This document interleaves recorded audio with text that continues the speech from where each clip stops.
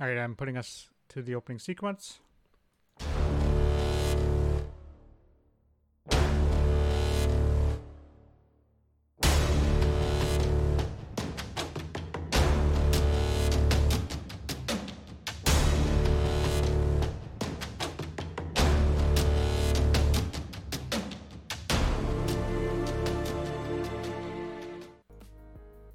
Hello, everybody. Welcome back to Two Nerds, One Quest. Welcome back. So that bugs some people when they say welcome back. Two Nerds, One Quest. That is us.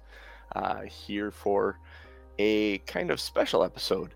And before we get into all that, I need to say something a little sobering and kind of a downer before we get into. Hopefully that will lighten as we go through the show. 2 days ago, a man named Daryl Grove passed away from cancer. Who is Daryl Grove, you ask? Daryl Grove is a podcaster that I know from the American Soccer Show. And that's a daily show. And when you listen to podcasters, I often take it for granted how much of a part of your life they become. And this is not the first time that a prominent podcaster that I thoroughly enjoyed, who I considered a friend, who had no idea who the hell I was, had passed away. Ryan Davis in 2013 from the Giant Bombcast also passed away. Unexpectedly, this time we actually knew what was going on with Daryl. But I find it fascinating how important those people become to your life sometimes. And so Friday was kind of a rough day for me as I was processing all this, and I thought, we do this for fun, but if we're out there as someone's look forward to thing podcast Sunday morning, welcome. I hope that we as a group can give you a release from this crazy world and lockdown that we're all in, and the fear that you see on TV and in media. Just help you escape for a while and have an influence on you guys like these podcasters have had on me. So I just need to thank Ryan and Daryl and several other podcasters that are still alive that I listen to. All of them are fantastic. You are a part of my life and a part of our life. I know Norm listens to a lot of podcasts as well. And just thank you for doing what you do. And I hope we can do the same for some other people. All right, so let's raise the level here. Today's show is a bit different. It's not an adventure. If you're tuning in to find where Crixus and Aranon and Ellie are going next, they're in a homeostasis right now. They're kind of frozen. I don't know if homeostasis is necessarily time stasis. It's just stasis. Different. We cast stasis on the world for a week. What we do have here is we're going to go back to the beginning, and we have kind of a special guest here, our moderator from our chat, the Lazy Dragon. Jeff, you want to say hi? Hello, everyone. He's going to be our Brian W. Foster. If you've ever watched Talks Machina or Critical Role, you probably know of him. He's going to ask us some questions. He spent the last 2 weeks poring over the first 27 episodes? 28 episodes? 28, yep. 28 episodes, poor reviewing bastard. everything. And pulling together some questions for us. So I'll turn it over to him. Oh, don't you want to introduce me and Crixus? Oh, yeah. The two nerds are here, too. Oh, Jesus Christ. We're off to a yellow. Rip roaring start. I got all emotional. My head went completely south. Tom M. Norman, Mr. Aranon is here. Thanks. God, I'm even doing this backwards in order. And we got Ryan Crixus Gupta here. Ooh. All right, now Yeah. we can turn it over to the Lazy Dragon. Yeah. I'd just like to follow yours up with these. You three are my most important podcasters that I listen to. So thank you for giving me something to look forward to on really, really early on Sunday mornings since March, I think, or April. So We're right around there. Well, I'd like to start this off the way we've started off every recap show so far, with some stats. Oh boy. Most recently, you guys fought a dragon, so I thought you might like to know a little bit about that fight, since it's kind of crazy in the moment. The dragon dealt 35 damage, although it would have been a lot more had it not been for a potion of invulnerability, and he didn't get his breath weapon back, so there was that. The amount of damage the fireballs did was a total of 69. Only 45 of it went to the dragon, though. 24 went to Delsandra Anzar, your skeleton girlfriend. Total damage to the dragon was 187. 68 done by Crixus, 66 by Eliana, and 53 by Eranon. Eliana getting that surprise round, so that's her total was pretty up there. 25 points of healing was done. An interesting stat. Final life totals at the end of the battle. Eranon had 33 hit points left. Crixus had 33 hit points left, and Eliana had 33 hit points left. And, yeah, and Delsandra had 0 because she was a pilot. Screwed it up. And if anyone was keeping track, the battle lasted about 4 rounds. Is that it? Just 4 rounds? I know, right? That's amazing. That always seems to happen. And if anyone's keeping track of days, which I was, if day 1 was when Eranon met a goblin on a road, then day 30 was when Crixus puked in a tip jar. So, been 1 month of in-game time. So those are your stats for today. That's fascinating. That really is. So I'll start with just kind of an intro for you as players. I know you've already done some introducing of yourselves and stuff, but just maybe a refresh on your start in D&D and your level of experience. And anybody can go in any order for this one. I'll start, I guess. Go for it. So, hi, my name's Tom. Hi, Tom. Hi, Tom. I've been in D&D since, well, March. So this is my first foray into Dungeons & Dragons. This is my first ever campaign, first ever character, first ever everything. No experience. I know JC. The whole reason this show kind of started was JC was bothering me probably for, I shouldn't say bothering me. He mentioned it a couple times, a couple months previous, and we had talked about doing a podcast again.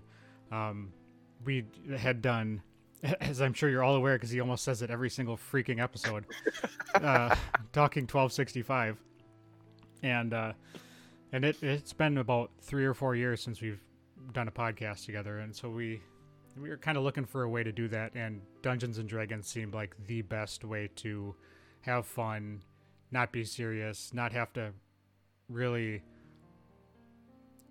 do anything other than the show. Which, I mean, I know JC he's the DM, but it's nice to not have to like sit down for 3 hours, watch a thing, and then, try to remember everything that happened in that thing, where here, you just have to prepare some stuff and you had the guide in front of you, which is nice. So,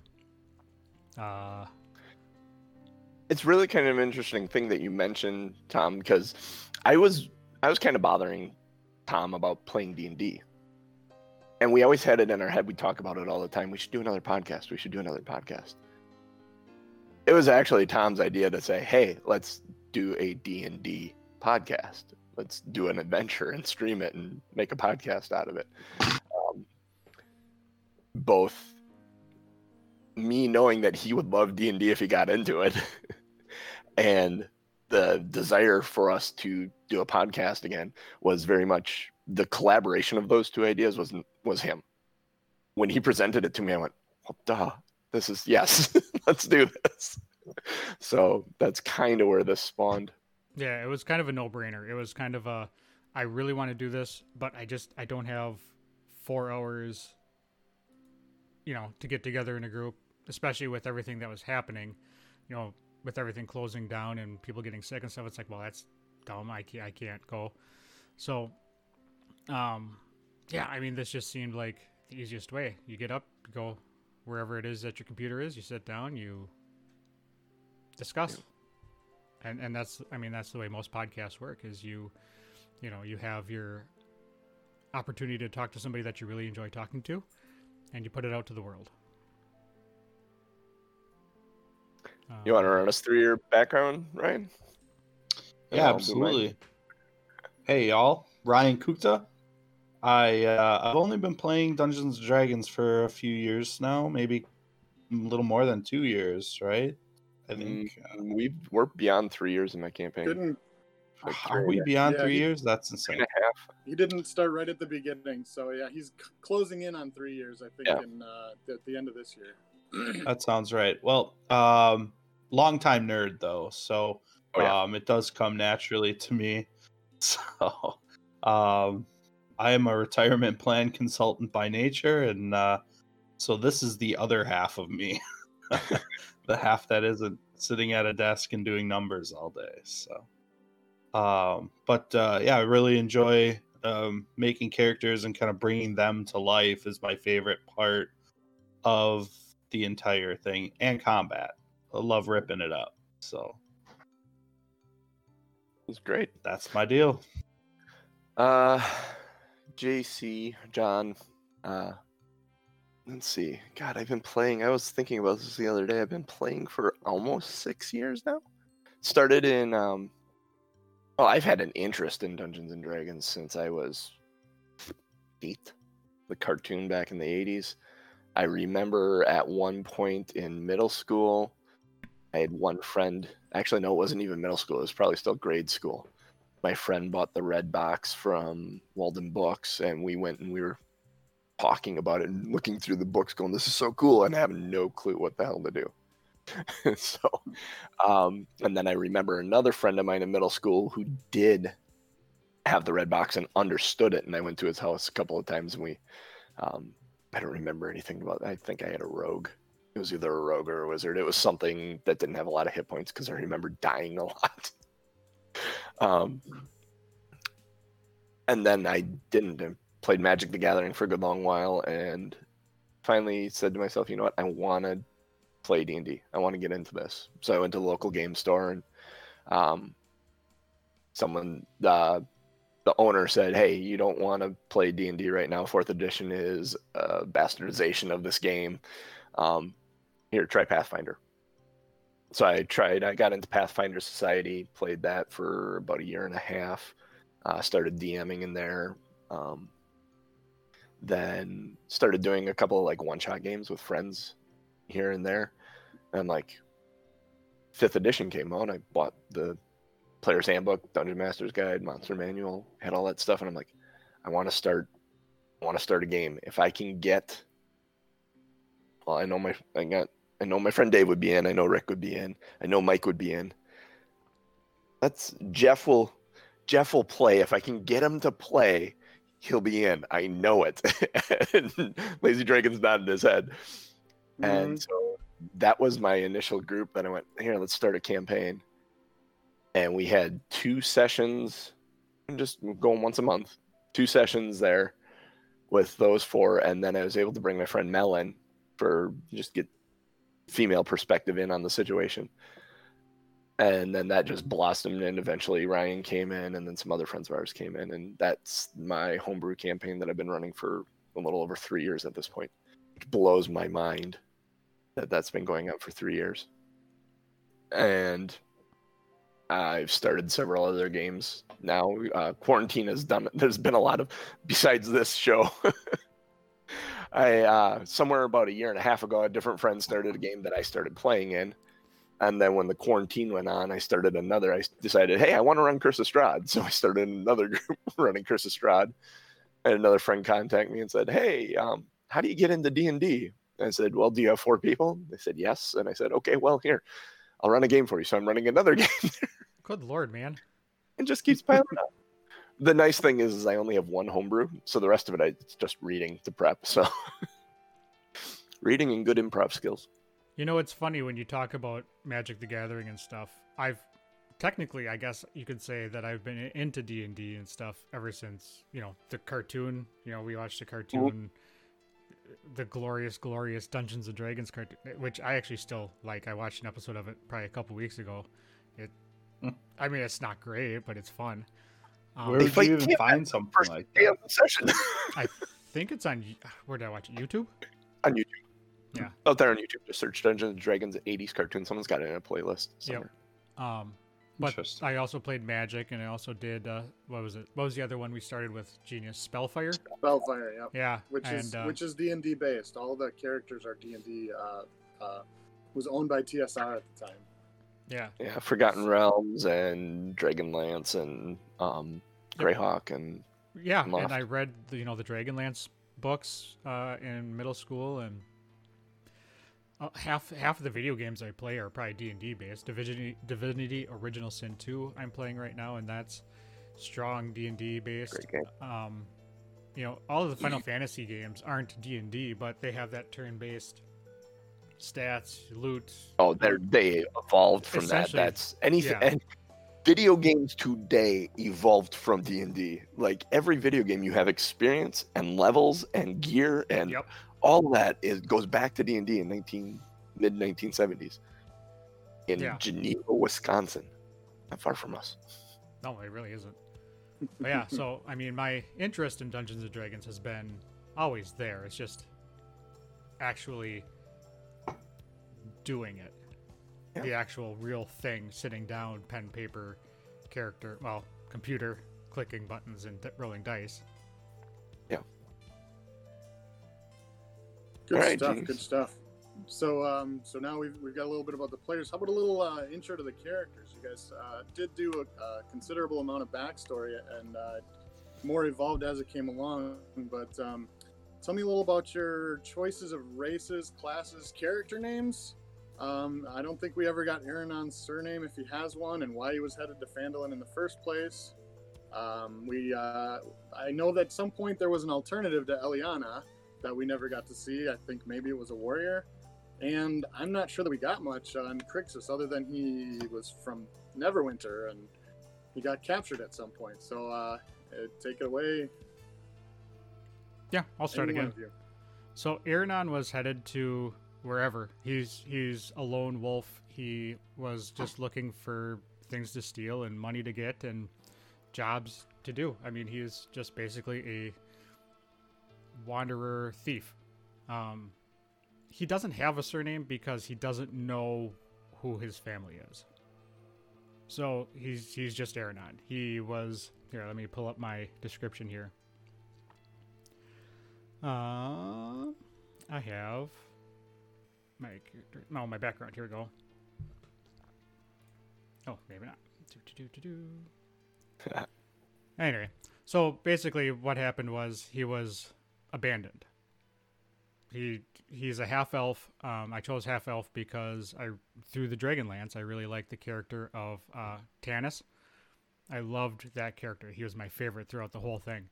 And I really, for some reason, whenever I create characters in things, they're either elf, half-elf, that style. So to me, it just made sense. And so he was abandoned. He's a lone wolf because he had a friend who was a thief with him when they were young, and he got captured, arrested, and Aeronon pretty much ran away, and he hadn't heard from him since. And so he just kind of stayed lone wolf. He doesn't know who his parents are. He doesn't know much of anything. So he's just kind of always been on his own. So Phandalin was just a random. I need to find a place to steal something, and Phandalin's just as good as anywhere else. Yep. Yeah, he was the next place on the map, which is really. I'm sitting here listening to Tom talk about Aeronon and what he is, and I'm going, yeah, at least the same thing with less devious actions. She's wandering the world looking to help people, keep people alive, and spread the word of Lathander. And she initially was sidekick, and going back and looking at the sidekick rules, I massively misinterpreted them, and this could have been very, very different. She could have been like a goblin or like maybe the goblin that you killed. I didn't know how I was going to introduce a sidekick. I figured we'd go straight forward, but the goblin battle going the direction it went, I went, oh god, I need to send someone in to save her. And Ellie was born actually in that moment, when realizing that if I kill him in the first session with a goblin, we aren't really going much of anywhere. So she was more of a means to an end. In fact, did I even say her name in the first one? Yeah, she introduced herself, I think. Did she? So. Naming convention, I was playing Last of Us 2 at that point. So Ellie, I figured, well, what's an actual proper name for Ellie would be like Eliana. She does have a surname, Tamarin. I don't know where that came from. Possibly Patrick Rothfuss's world. There's Temic is a language in that world, and I probably took that and evolved that into Tamarin. But as far as like a warrior, it could have been a warrior, but that would have been someone you would have met at a tavern or something in Phandalin. But realizing how fragile he was in the beginning was like, no, it needs to be a cleric. He definitely needed a sidekick before he got to the tavern. Yes. I needed a sidekick 5 minutes into the freaking adventure. Yeah. Well, if I remember correctly, you didn't roll too well going into that first fight. I think I was rolling. I don't remember getting anything over a 5. It took you about 3 weeks to get some good dice rolls. You needed a lot of practice back then. Practice rolling dice. Other than that, developing Ellie, some of it was just for Tom being new to Dungeons and Dragons. It's like, okay, well, let's see how he handles like a romantic connection, and throw that at him, and see how he handles someone that is like his opposite, that is caring and is going to kind of try and pull him in line and make him a better person from what he is, and just that foil for character growth, basically. Players will usually react one way or another with something like that, and it's either they're going to embrace it or they're going to repel against it, and either way you get a better story, because the characters come together and they actually start working together, or they fight with each other, and the drama that ensues ends up being actually pretty damn good. And I have a couple of examples being in several games now where the teams I have people that it took sessions, like 10, 15 sessions before they started working together. My Curse of Strahd game, they were at each other from the beginning. They got one wandering off down a path, and the paladin is fighting with the cleric about whether or not the undead should be killed immediately, which was really, it's really wild to see stuff like that happen. Then it's like, then as a DM, I'm like, what thread do I present to pull them together? Bringing Ryan in it's always kind of an interesting thing when you have, because you're kind of a slave to the story a bit, and I try not to railroad anybody, but bringing in a new character, it's like, okay, so we're in this, in the manse. It's like, well, when we're going to the manse, yeah, sure, you can just have him bump into him in the woods, but what are the chances of that? And it's always fun, because did I tell you were a prisoner before we brought you in, Ryan? No.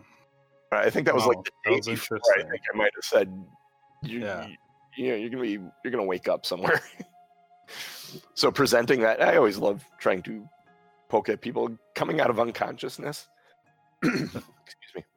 It's always a fun way to present problems, and just bringing him up, and it's like, okay, yeah, these orcs probably caught him in the woods somewhere. He was out helping people and doing him, and whoops. So you want to talk about Crixus a little? Yeah, so when I originally designed Crixus, my thought was I wanted kind of a fish out of water guy, like just some guy that stands out. And I think Tiefling is an interesting character dynamic where like there are not a lot of Tieflings, and they are a color variant. Like they could be blue or purple or red. Like it's just not normal. And so I like the way that Tieflings kind of stand out against the crowd a little bit. And especially like in Forgotten Realms, it just doesn't come up where there's a ton of Tieflings around. So I kind of like that character dynamic. And I played a Tiefling before, and Hellish Rebuke is pretty awesome. So I dig that.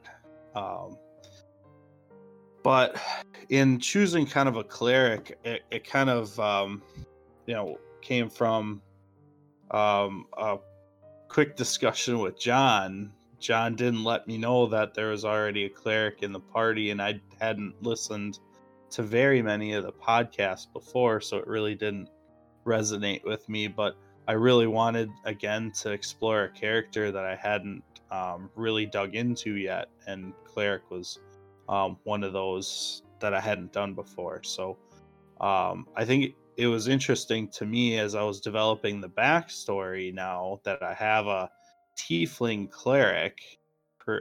Pretty odd. It just wouldn't fit into your normal relationship. So it kind of led me down to the backstory.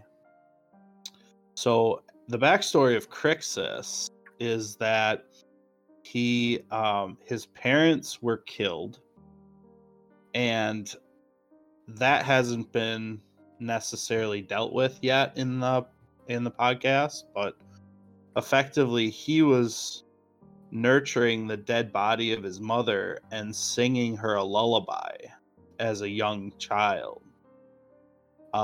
And some Sunni clerics came up on this situation, and typically, if you know Sunni as a god, it's usually elves. It's all about beauty and natural majesty, and a tiefling wouldn't fit in that type of scenario, except his voice was so sweet and so beautiful as a child that they found value in the beauty of that.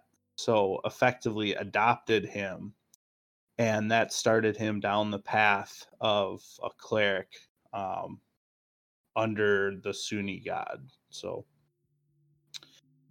effectively, he tended flowers and things like that to bring some natural beauty to the world, and effectively was just starting to venture out and create his own identity by doing tasks and things like that for townspeople to try to bring some calm and peacefulness to the world. And so effectively, I imagine that's where he got caught by the orcs and ready for sacrifice. It's a little window into Crixus. It's really, excuse me, having Eliana be a cleric and Crixus be a cleric now. And Crixus, as people in the last couple episodes, you notice he's drifting bard. He's still going to have that cleric in him, but he's drifting bard. And it's really kind of interesting as characters progress, the things that you add to them, the moments that add those little, where you go, oh, maybe I'd take a level in this. And there's a lot of people that will actually lay the whole character out, min-max it, and have it be, this is where I'm going, this is what I'm doing, and whatever for the story. I have players that, though, will take a moment in the story and go, oh, yeah, I mean, like Ryan did. He got this loot, and then all of a sudden it's like, yeah, let's go here. Let's follow this, because this will be cool. We have two clerics that can branch out a bit, and you take those story moments and make your character representative of the life they lived during this adventure, which is super cool. Yeah, you can definitely see the difference between the young, hopeless, romantic cleric and the seemingly wise beyond his years, charismatic cleric.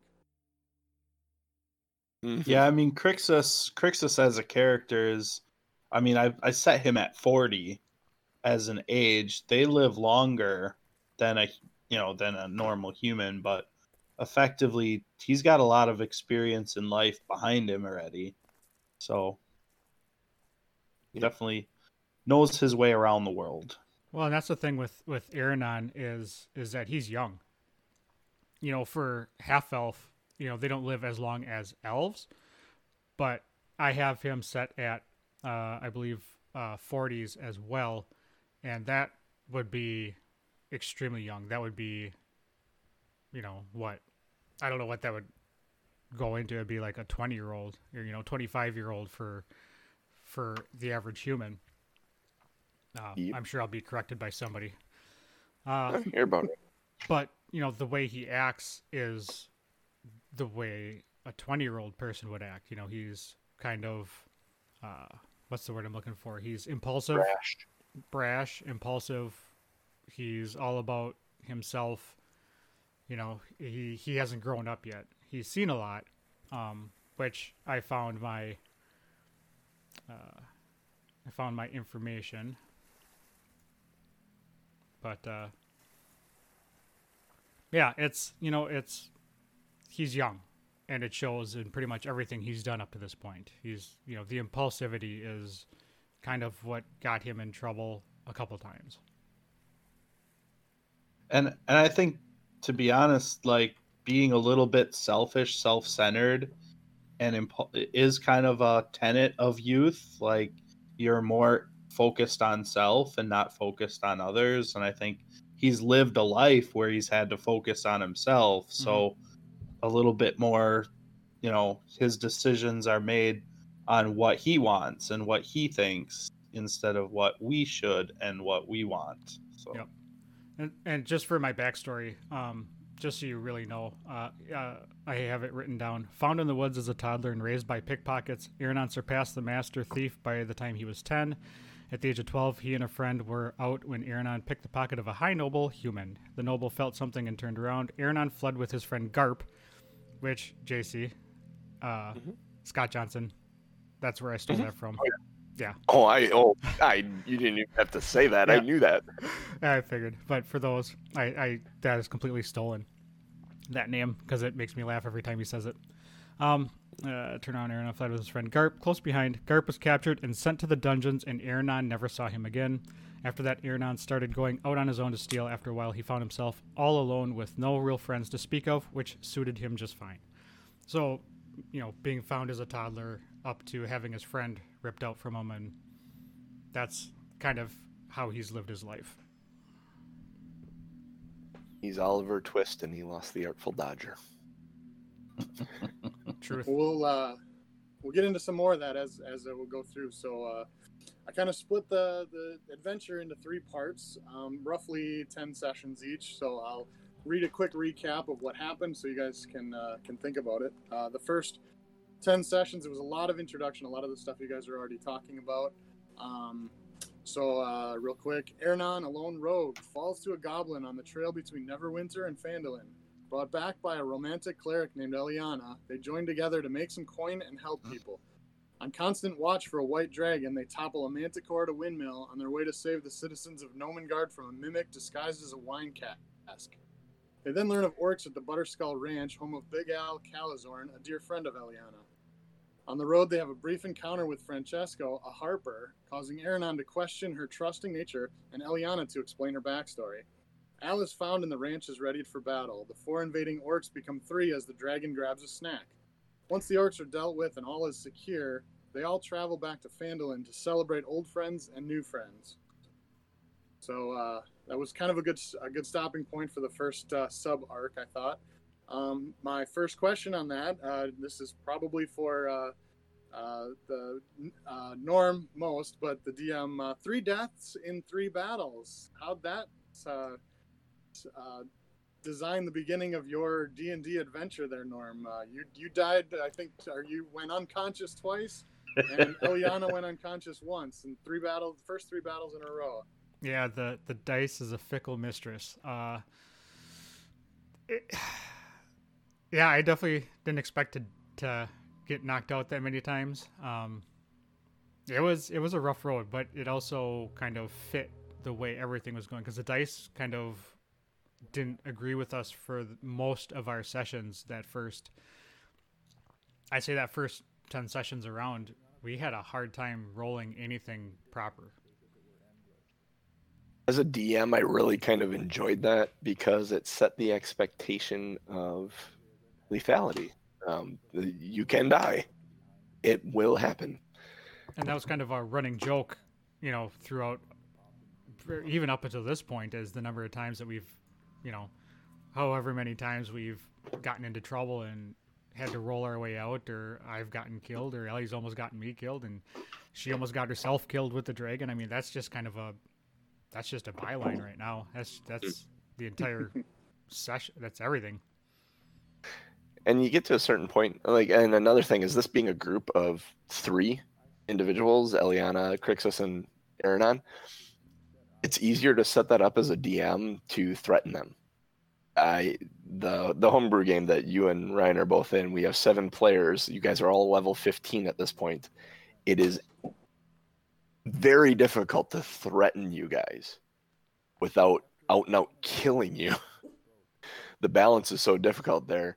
So I'm actually really kind of glad that there were that many downs early on, because it sets, like I said, it sets that threat level, it sets that lethality level mindset that, oh shit, we could die any moment here. And with 3 people, it's easier to balance that out. The math behind it that the Wizards of the Coast has set up for it works out better. An interesting thought come to mind. I don't know if you have questions about this. In moments where you have moments sometimes as a DM where your players will ask something and you aren't ready. 99% of the time for me, it's a name. It's some throwaway NPC. It's a guard or a guy ending a horse in a village. And what's your name? Oh, yeah, and you guys all laugh at me because you can see it in my face when you say it. I go, Bob. His name's Bob. But then I have other moments where I actually improv something. I go, nope, that works. That's very good. And one of those things is Ellie's relationship with Big Al. I didn't have that planned until that moment that Aranon said, "What's Big Al to you?" And I was like, oh. And so that was off the top of my head. And then I was able to develop it more as I started talking. I could just kind of rambled my way into it. And I'm actually kind of proud of that moment. So yeah, that worked out really well. I watched that twice, and I would not have guessed you made that up on the fly. That was good. That was good stuff. Norm, what I noticed, one of the things I noticed during this part of the campaign, and I think I've seen this in myself and in other people as they start to play D&D, because I got to see Ryan's beginning too. A noticeable shift in your play style from every sentence being he goes, Aranon does this, can he do that, to I would like to, or I think Aranon would do this, and starting to basically saying let's go and just talking in the first person, and that definitely happens. Did you notice that as you went along, that you went from this character being something outside of yourself to it being yourself? Yeah, I wanted to. So when we first started, I was pretty self-conscious, obviously, because who talks like that, and who, it was more or less kind of finding my stride. It was a little uncomfortable at first, but it was, it makes more sense to actually play the character and immerse yourself in it, I guess is the right word. But yeah, just trying to find my play style and getting out of my head as to what can actually happen versus what I can do. So like the option, like in one of our battles, trying to dive headfirst through a window, in those first 10 sessions really wasn't an option. And it wasn't until that same fight where I decided, like, I can literally do anything. So that's when I started incorporating the wrestling moves. And that's not something that I would have done either. that's not something that I would have thought of doing session 2 against a goblin, climbing a tree and giving him the people's elbow from, that's not something I would have thought of. So that's, I kind of put myself in a rogue state of mind. Finding that D&D mentality, it's just the freedom that the game gives you. Like video games, you're locked into a rule set and there are invisible walls in places and impassable things, and you can only do what the button inputs allow you to do. And seeing you come out of that shell and go, I can do anything. And I think that trying to dive through that window was that moment. Granted, that's a little bit later than these first 10 episodes. Yeah, we'll talk about that a little bit more when we get to that point.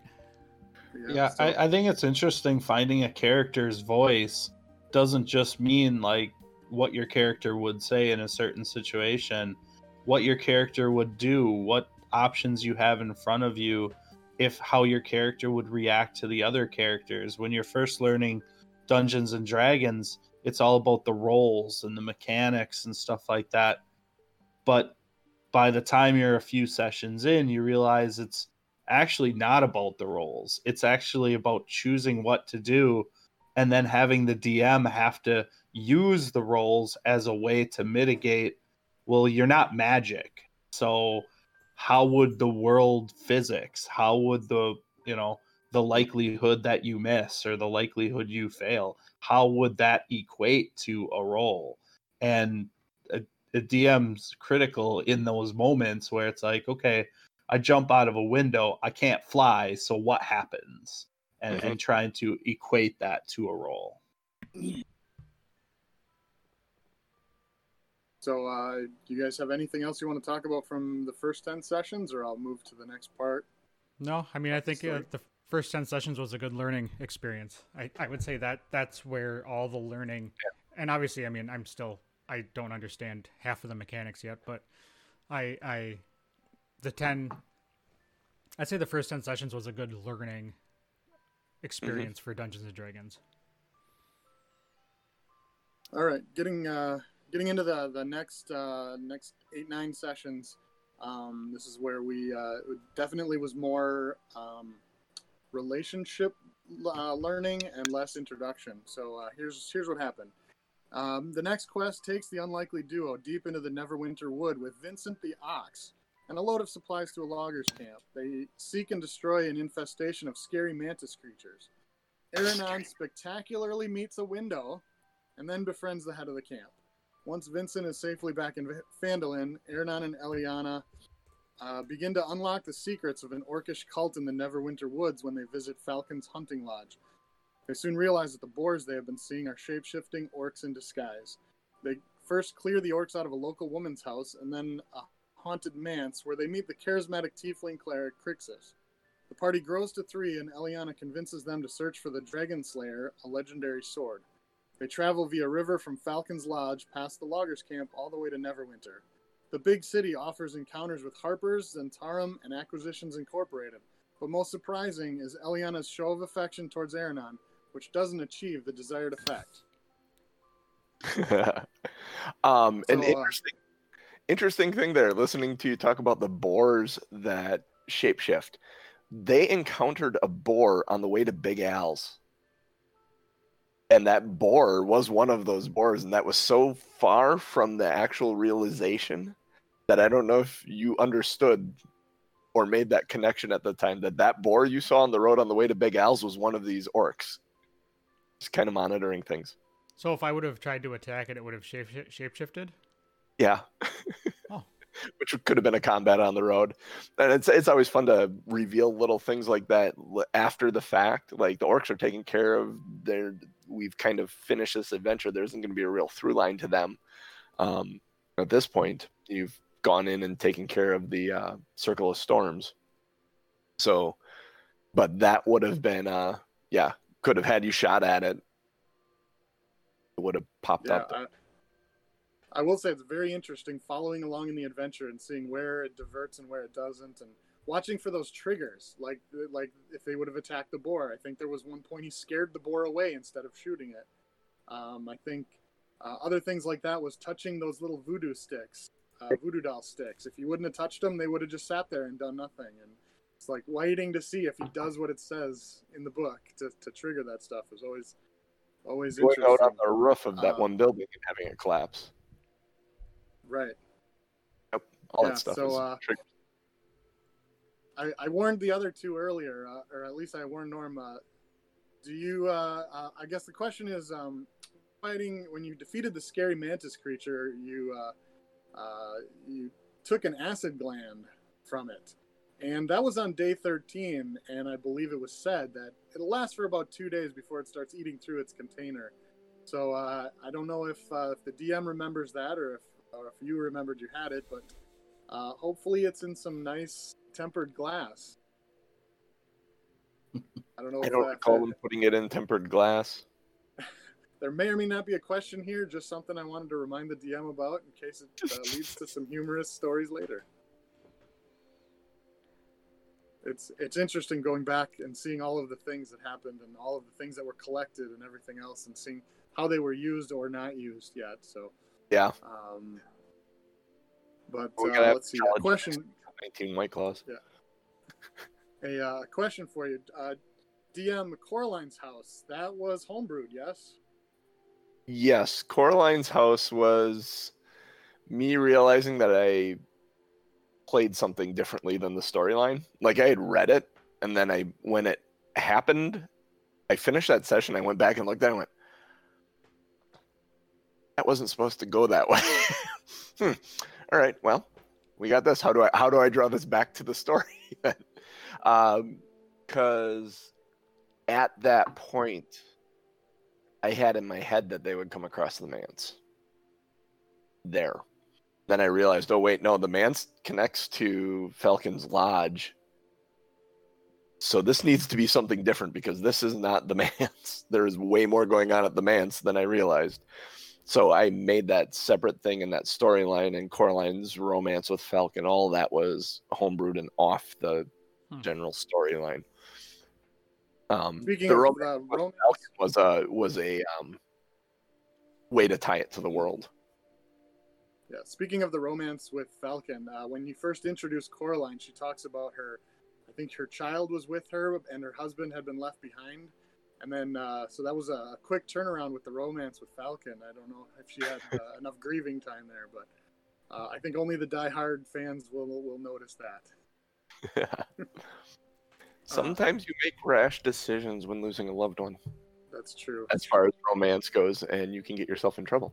Yeah, who knows? Stressful situations. Mm-hmm. Norm, why don't you talk about the addition of Cooch Crixus and adding another player? And mainly I want to hear about the social change of not just having the DM to bounce things back and forth on, but actually another physical person. Yeah, it was... so John brought it up to me like 2 weeks before Ryan actually joined, and it was welcome for one. It wasn't like let's think about it. It was more of a let's think about how this is going to logistically, computer wise, audio wise work out. How do we do this technically? Yeah, because we were doing it on Hangouts, and then when Crixus joined, that's the point where we moved to Discord, and obviously. If you have been listening and watching, there have been some hiccups, but I think we have those ironed out for the most part.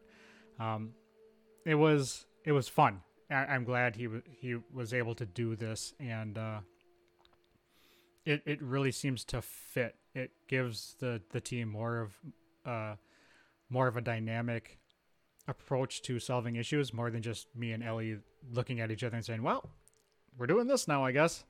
Now we have a third voice that's, we have to consider that. We have to consider somebody else in the group, or they leave. If we had just said no, if I had put my foot down and said, screw you, you're not coming, that would have been a one session hit for Crixus.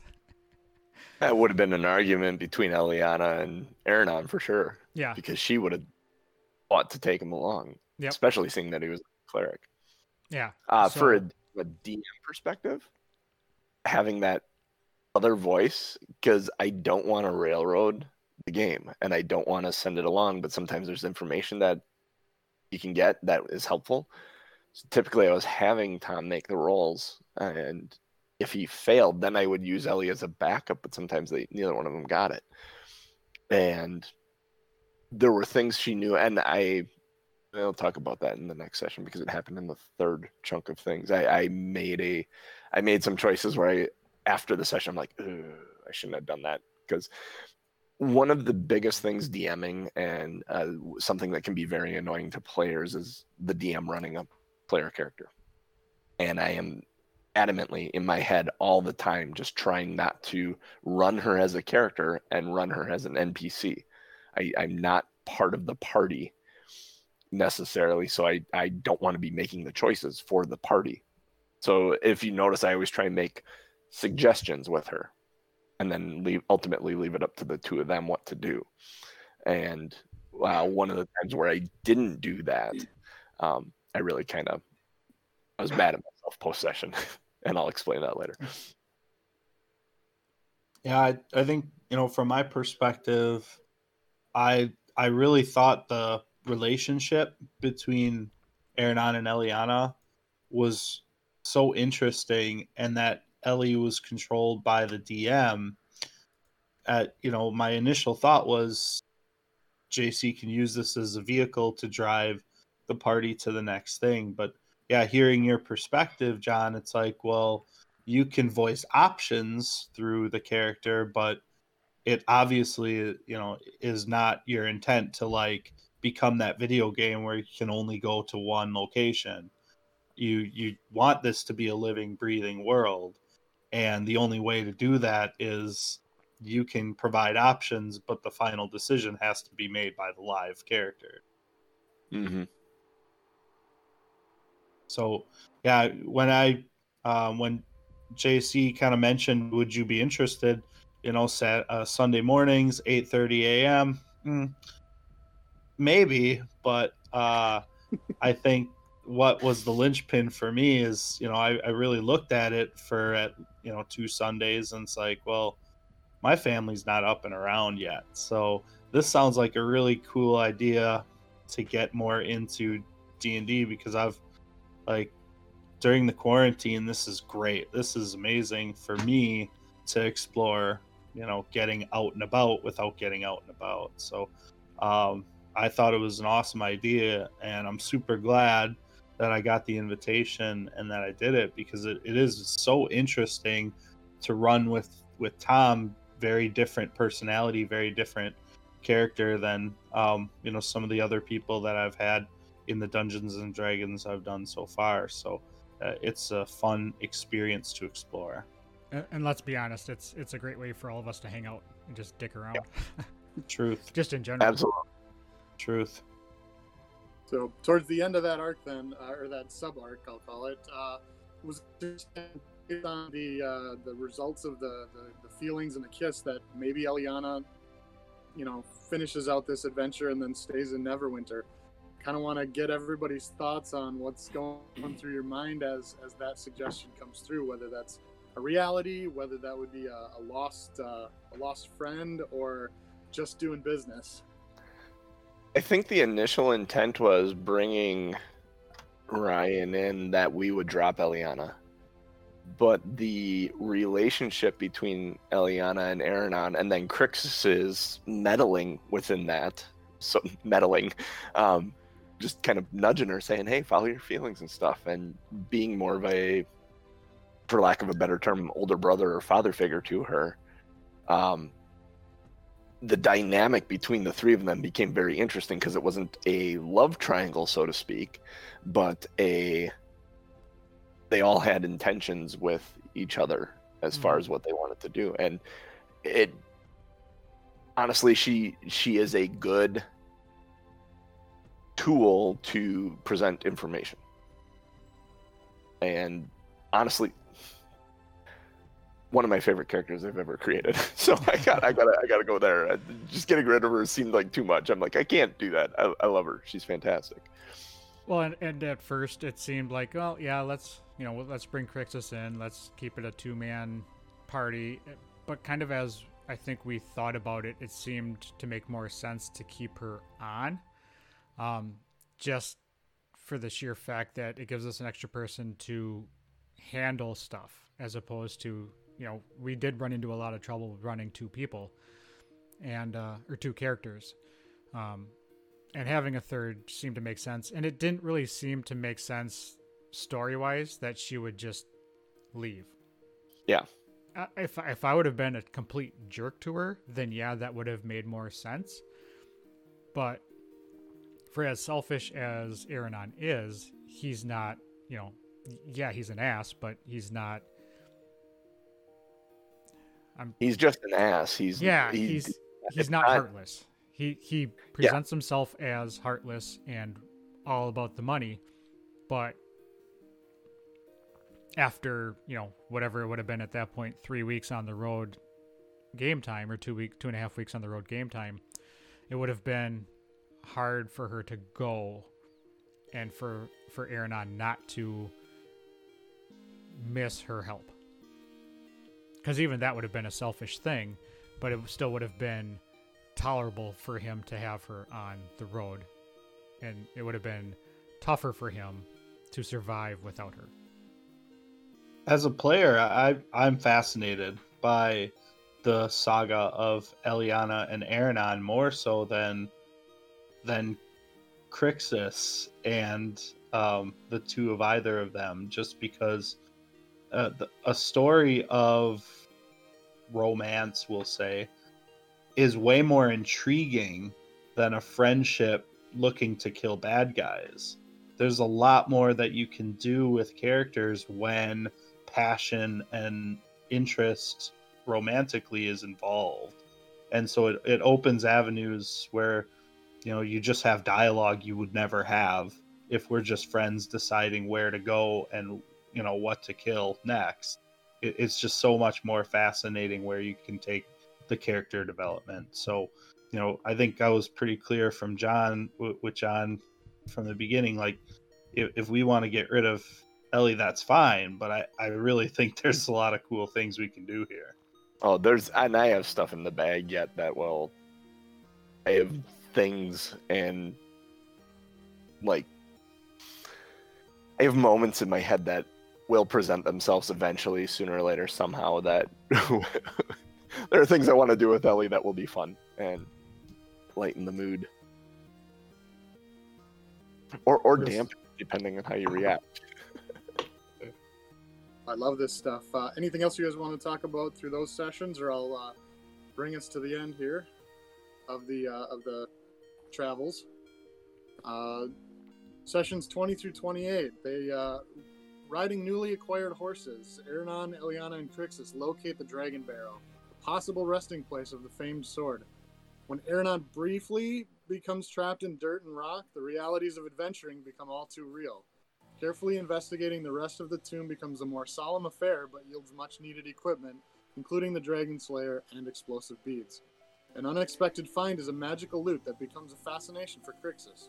With advice from a centaur named Xanth, the party heads to the orc cult's main ritual site for Talos, the god of storms. An epic battle ensues, culminating with the summoning and subsequent defeat of Gorthok the Thunderboar.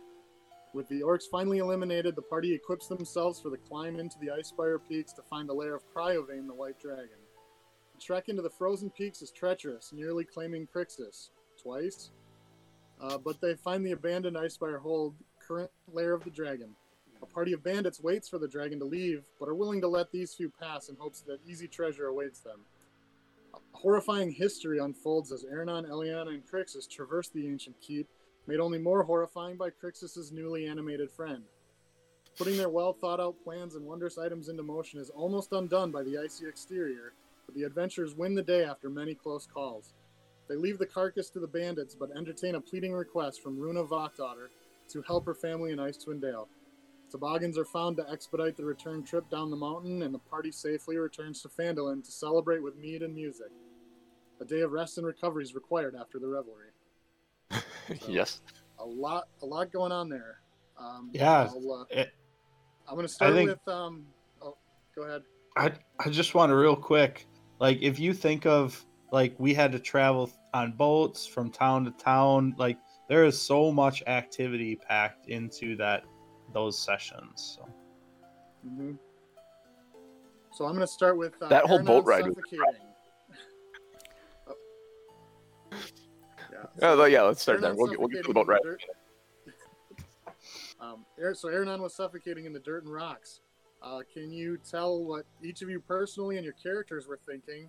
I mean, obviously it meant death for Aranon. Crixus's level of exhaustion, and Eliana at that point losing someone she just basically professed her love for. So go ahead and tell me stuff about that. Yeah, I was concerned. That week before I even messaged John, it must have been after I got stuck in the rocks. I'm creating a new character, so just in case I die, I have a backup. And John's like, "Oh, you'll be fine." I was like, "Am I though? Because I am like stuck." I knew what I wanted to do to try and get him out. As far as Eliana went, and Eliana was panicked in the moment. Yes, she was shot down, but she still cares about Aranon.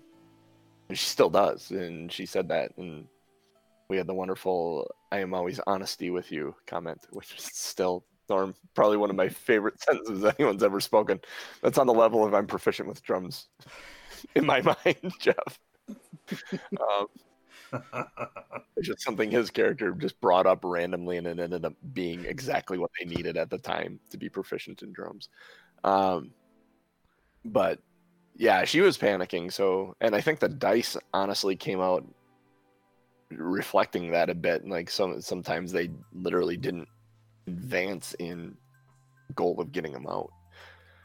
I had a hit point total basically for the rocks, and every successful roll that they were getting, it was pulling some away, and eventually. I think the funniest thing is that Aranon couldn't do anything inside the rocks. Like his dice rolls literally reflected the fact that he was stuck. And it's really neat sometimes how the dice tell the story along with you. Yeah, that really made me nervous, by the way. Every time we rolled low, I'm like, shit, that's what I got. Son of a... That's funny. Yeah, I mean, from my perspective, I think Crixus would be a little bit take charge, being a little older and like just having a little bit more experience. So that's kind of what I reflected, like when I noticed Ellie was not assisting right away. Like, get your head in the game. Here we go. You know, this is just a thing that we need more attention to and not less. So I thought that was a really cool moment where we kind of the first thing where we just all came together and needed to be on the same page, or one of us was really in serious peril. So kind of first time we got to reflect our team atmosphere. I think that was the moment when I realized, yes, keeping Ellie around is a good idea. The story in that moment and Crixus's reaction to, hey kid, come on, let's go, our friend's in trouble type thing. It really was I'm like, oh yeah, this will work. This is going to be a good thing to keep her around. And that really kind of solidified that choice in my mind. Yeah, there was no combat in the Dragon Barrel, but it was one of the most dangerous settings with all the pit traps and everything else going on. I noticed there was no combat with the wisps, and there might have been another creature in there that could have been combat. Did you intentionally leave those out, or just something? Because I mean, the story gets long if everything stays in. Yeah, and it was my whole idea of that barrow, and that as I was reading through it, is this is an old, forgotten, empty place other than these wisps who I didn't want to engage. I mean, you could have fought the wisps, but my whole idea with wisps, technically, God, I say that's a hell of a word to say, wisps. I don't think of those ever as being a violent bunch, although anyone that played the original EverQuest understands how easy a wisp can kill your ass. But I always see them as more trickery and leading and deceptive, and I use them as spirits, so to speak, to lead to the traps and try and get the party to move amongst this. And just to instill a little bit of fear. I think the dungeon was plenty scary enough and had its own story within it that I didn't actually need to introduce combat. Plus, it's very small combat, and there would be very tight. Mm-hmm. Yeah, you made mention of the dice telling the story. That comes up quite a bit. It seems like in D&D. In this one, the story with the bandits, dice rolls was clutch. Order of initiative, all kinds of stuff. If you want to talk about that or any others, and that you remember the dice telling the story better than you could yourself, any of you, and talk a little bit about Ernan, ready to throw down with the bandits and having to be, suppress that. Oh yeah, I was all about fighting. I wanted to take them out. I thought it was the dice gods were unjust when I tried to kick the door down and she pushed back and the door didn't give. That was, it would have been on at that point, and it turned out that we ended up not fighting any of them. So that kind of, I think that point right there with trying to knock down the door and not getting it done kind of adjusted the story, and I'm not sure what JC thinks of that, but I think that really dictated the story after that. That is dice telling the story, because you had an equal, like the strength challenge, the strength rolls were equal to each other. Had either one of those gone the other way, like you would have hit the door and fell over if she had a stronger one than you. She would have gotten knocked back had you had a stronger one than her. You guys hit the door and held with an equal strength check, so that door didn't move in that instance. So it's literally the dice telling the story at that moment. And that group was not there to fight. Clearly, they weren't going up and fighting the dragon. They're there for loot, and they're there for money. And it was... So knowing that they weren't there to fight and knowing that they're humanoid, they would be willing to talk. And I mean, speak of dice telling the story, what's her name? Runa. Seeing you guys. She rolled a 1 on her perception check as you guys were coming up the trail. She could have seen you guys easily and alerted. Then when you walk in there is a completely different story. You possibly getting ambushed. So, and the fact that you guys didn't see her either. So there's a lot there that the dice just kind of set up that could have gone multiple different ways. Yeah, I really like the idea where you meet characters and you just don't attack them right away. I know that like in Dungeons and Dragons, the feeling is that everything is a threat.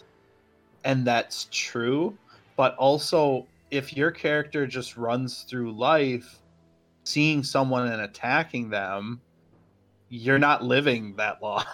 I mean, some characters are more powerful than we are. So I think it was really interesting to see that moment where everything stopped and everybody's waiting to see what is the next action, because the next action could trigger a tense situation to become combat. And then how do we look after combat? Are we injured? Do we have to use a lot of spells? Is there a place for a long rest in this keep? Like, suddenly we're behind the 8 ball instead of in a position of advantage against the dragons. So I thought that was really an interesting moment. Yeah, and we'll see how Ernan fares in the future with other situations like that, but it's that impulse control issue and the screw it, they're in my way attitude is probably going to get us in trouble again. I think one of my favorite things in D&D, and I've experienced it a couple of times, is to have the players in initiative and no one willing to fight necessarily. But tension that rides in those moments on looking to each person in the initiative, or is like, are you the one that's going to break this tension with either a word or an action? Is this going to go to combat, actually? Or are you going to say something that everyone's going to put their weapons away? And those moments where you're talking through an initiative are some of the best moments in the game. Yeah, talking about negotiating with intelligent creatures, going all the way back to one of the early sessions, I believe manticores are intelligent enough that if you offer them treasure, they'll leave. And, you know, obviously being new to the game, that you wouldn't have had any idea that was the case, but it could have been. You know, if you'd offered food or treasure, I think it, you know, runs away. But you don't notice that when you're looking at this giant flying lion beast. You know, it's not something you think you can negotiate with. Yeah, and 3 sessions in, there's no way I would have ever thought of that. That's...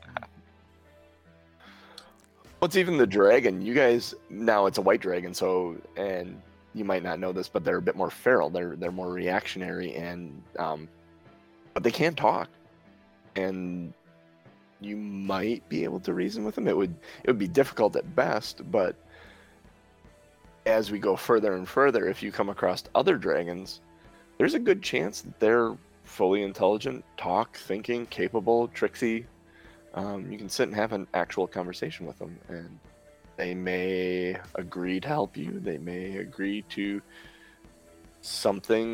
get you to agree to something that they want done, that you may later go, oh shit, when you realize what you did for them, depending on the dragon. So. Speaking of the dragon, it looked like maybe you bumped up the dragon's stats, the hit points, a little bit compared to what's in the official. Was that based on the proficiency of the characters, the players, just your knowledge of how tough this should be? A little peek behind the DM screen. Hit points are very fluid in combat with me.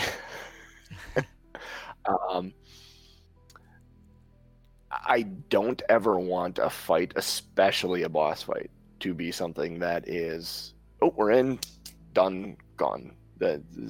We built for 27 sessions to get to that moment. A lot of times I have a hit point total. Typically, I'll take the max hit points. I'll give any creature in the DM's guide or the monster manual the maximum hit points. It has a hit point total that it says, and then it gives you dice as to what its actual hit dice are. And I will max out their hit points, and that's my starting point. With this group, I just go there. With my homebrew campaign, I go there and double it. Typically, it's my starting point. And then I will go around in and see how the fight is going, and then maybe I'd make an adjustment within that range between the hit point suggested total and the hit point maximum total, and I'll adjust between there depending on how the first round or two goes, to make sure that the fight is 4 to 5 rounds, theoretically. Because if you start getting in the 8 and 10 rounds, it feels like it's dragging on. If you're 1 or 2 rounds and it's over, it seems like it was over too quick. So it's all about if you get behind the screen. If you get to 8 rounds against a tough opponent, I gotta think what's happening is your characters are dying, and you're spending turns trying to figure out how to keep each other alive instead of killing that creature. And then there's a feeling of hopelessness that you're not getting ahead, that you're getting further behind. And if you can, I think 5 rounds, that's a lot of damage you should be able to do in that 5 rounds and really see where things are at. So yeah. So if you guys come out the gate and you're swinging and you lay 100 damage on them in the first round, oh yeah, I'm going to the max end of that hit point total. If you come out and you don't hit them the first round, I may dial it back some. So it is always, and I'm telling my players that all 3 of you are players in one campaign of mine or another, or multiple of my campaigns. For me, it's always about a story. So, and combat still is part of the story, and if we can make the combat epic and feel fantastic, and there are great story moments, I'm gonna do it. And at the end of the day, I want all of you to be entertained and smiling and laughing and having a good time, and it seems to work. So yeah, so far so good. Yep. And there are, and along the same lines, if someone does something incredibly like massive crit hit or something, and I look at it and I am keeping track of a hit point total behind the screen. If I get there and there's like 1 or 2 hit points left on this massive moment, that's a critical hit that's like 800, or not 800, but like 85, 100 damage, something like that. And I look at the math and there's 2 hit points left. No, you killed them. I'm not going to, I want it to end on that glorious moment instead of someone just walking in and going, poke. But it's fluid for the story. So. Not so much a question, but you've said repeatedly throughout the campaign, making sure your character or your players are smiling at the end of a session. Not sure that everyone's smiling when everyone takes 124 hit points and is blown 1,000 feet away, but that's a story for a different campaign. there's an cliffhanger. Fair. That's a fair statement. That seems interesting from my standpoint. That's my homebrew campaign. I kind of all left them and whether or not they're alive or dead. Nice. Which we'll resolve on Friday. Yes.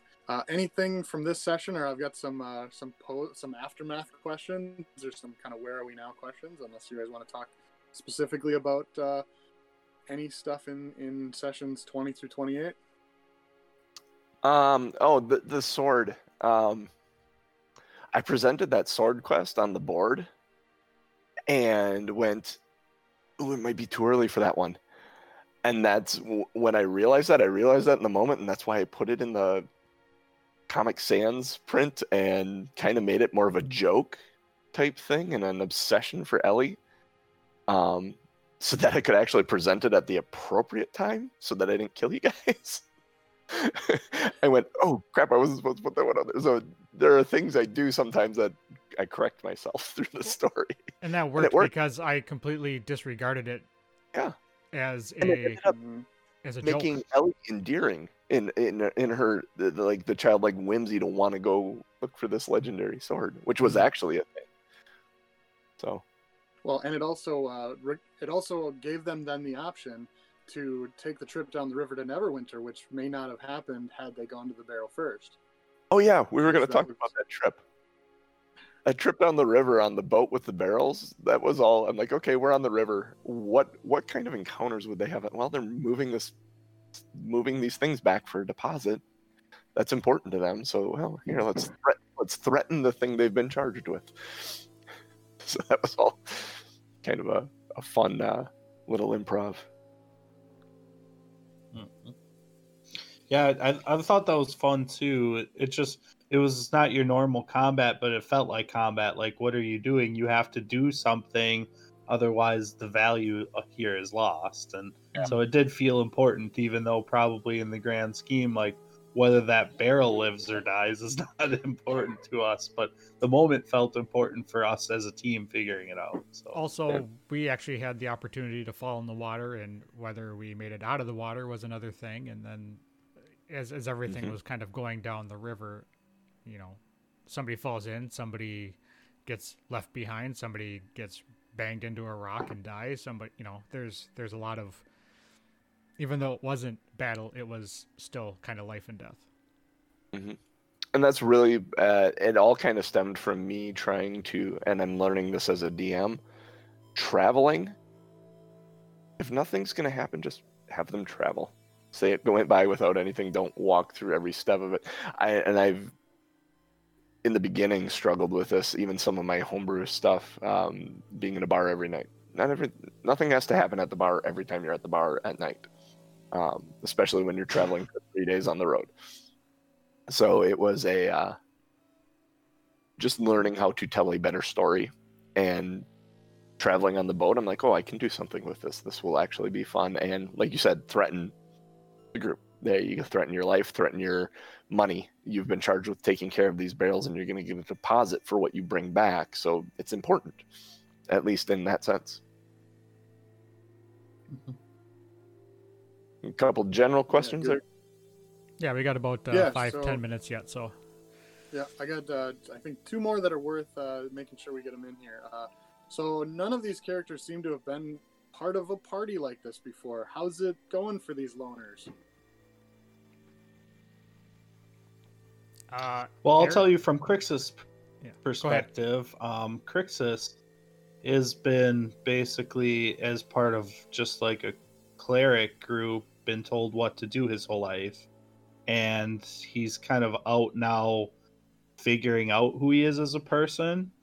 And that's why I thought that it was interesting, as the activity led him to more of a bard. Maybe he always was a bard in the body of a cleric, because just everyone around him was influencing him to be cleric. So I think that that's kind of where my thought process was headed now after everything's happened. So yeah, and Aranon he's adapting to actually being with people in general. Because clearly for however many years, 30 years, he was on his own, doing his own thing, making his own decisions, making up his own mind. And now he has other people to consider. Other options and other ideas are being thrown out there that he has never thought of. And he kind of feels almost not responsible, but kind of like not trapped either, but kind of that feeling of I can't leave, but I can leave, but I have to think for myself, but damn it, there's other people here. Shit. Ellie fell in love. And Ellie cares about Aranon a lot. Aranon loves gold. And Aranon loves gold. And Ellie understands this. But she still wants to take care of him. And so whether it is romantically or like a brother-sister relationship, she cares about him and is not going to leave him. And then when Crixus joined and, like I said earlier, became kind of this father figure almost, Ellie is seeing this more and more as it goes on as a family, that she never really had. She doesn't know her parents. This is some backstory that hasn't been revealed yet, that she grew up in the church. She's 24. She had finished her training, and they asked her what she wanted to do, and she said, I want to help the world. And they said, go help the world. And that's what she's doing. So for the first time, other than the church, which is different altogether, her relationship with the church, this is a family, a small group of people that she sees as a family. Yeah, it sounds like they all kind of are family list looking, maybe not necessarily looking for their family, but finding it in this little group. Mm-hmm. So last question for me then, only share as much as you have to. This is one of those leading questions. The next module, you said you're taking on the quest from Runa to help out her father and the rest of Icewind Dale 10 towns. But you've had some interesting potential other stories here that may not necessarily directly tie. We've had Harper's, we've had Zentarum, we've had Acquisitions Incorporated, we've had a lot of things that could find their way in there. Do you want to, without spoiling anything, do you want to talk about where we're headed next and maybe some of those tie-ins or anything, or maybe you want to stay silent on the whole deal? A lot of that is we're going through Neverwinter, and Neverwinter is a big city. Not having decided at the moment what we were going to do next, I wanted to leave options open. I wanted to present a lot of that episode, like bringing in the Acquisitions Incorporated, was based on that episode, the mention of Pantera, the mention of a Denny's menu. There was a lot of real world references in that moment, and I was feeling, wow, this session feels very Ac Inc.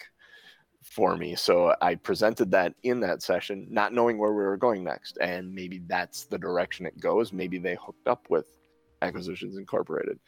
It ended up being a means to an end to get the horses. It's still options and playing in the Forgotten Realms, the Harpers and the Zentarum are going to be present. And there may be some interactions with them along the way. I mean, Port City, Neverwinter, Luskan, Fireshear, these are all cities along the way where there may be people. I was reading other adventures at the time where the Zentarum and Harpers and the Emerald Enclave and the Lord's Alliance are all heavily present in them. And I'm like, well, if we go that route, I have ties into that story. The nice thing here is that Runa Voxdaughter is actually from Icewind Dale. I was reading it, and her little backstory blurb is she's from Icewind Dale. I'm like, oh, how perfect is that? We're gonna do Rime of the Frost Maiden. Hey, here, help my dad, please. Suddenly, awesome. I have a way to 95% of starting an adventure is how do we get there? How do we get into it? It was a fantastic coincidence, and honestly, I don't think it's a coincidence. I'm sure that Wizards plots little hooks like that all the time, and if you go back and look at it, you can see when things are like, if you're paying attention to what they're talking about going in through their podcasts and adventures that they run, watch Critical Role. If you understand right now, where are they? They're in the north, in the frozen area. Watch when Ghost of Saltmarsh came out, where were they? They were on a boat. Even going all the way back to when Curse of Strahd initially came out, where did they go? They went to Whitestone. Matt's using Wizard stuff frequently, and he follows their settings and drops them. He has places within his world that are those settings, and story presents itself to go in those directions. I want to thank you all today for dealing with my questions and letting me be part of this, especially having watched this from the beginning. It's definitely something to do on Sunday mornings. So thank you for letting me be a part of that, and thank you for all your insights into your characters, yourselves, and the story in general. Yeah, thanks for moderating. I think I speak on behalf of Coach and John when I say that you are pretty much as big a part of this as they are, being in the chat and checking us on stats and giving us ideas and kind of correcting us in ways sometimes and just being funny in general. I think we appreciate it, and I think it's been a great addition as well. Yeah, and I think it's interesting having someone that's not deep into the characters. Like, I know what I think the character is doing, and then I'll bounce it off Jeff, and it's interesting for Jeff to say, your character did this, and it's like, oh yeah, you're right. Like, that is something to think about, because although I think my character would do this, he's actually been confronted with the situation, and this is the choice he made. So this really feels organically correct to do, and I think just having that outside influence is helpful to check yourself and your own ideas sometimes. So, Yep, agreed. And I think that's going to close up our session today. Then I think we have a great cleanup session today, kind of recapping everything, and it's a nice hopping on point for a lot of people. If you're looking for a new Dungeons and Dragons podcast, we've been kind of putting that out there this past week that this is a good starting point, and I think next session we are actually closing up that final segment, I guess you would say. We have to, a couple things to do before we hop into the closing will happen. The closing of that adventure will happen in about 5 minutes. Yep. I'm really gonna kind of walk over the loose ends you guys got and just get us moving towards Icewind Dale right away. That sounds is good. my thought process. Yeah. So keep an eye on us for next session. I might as well close it up now.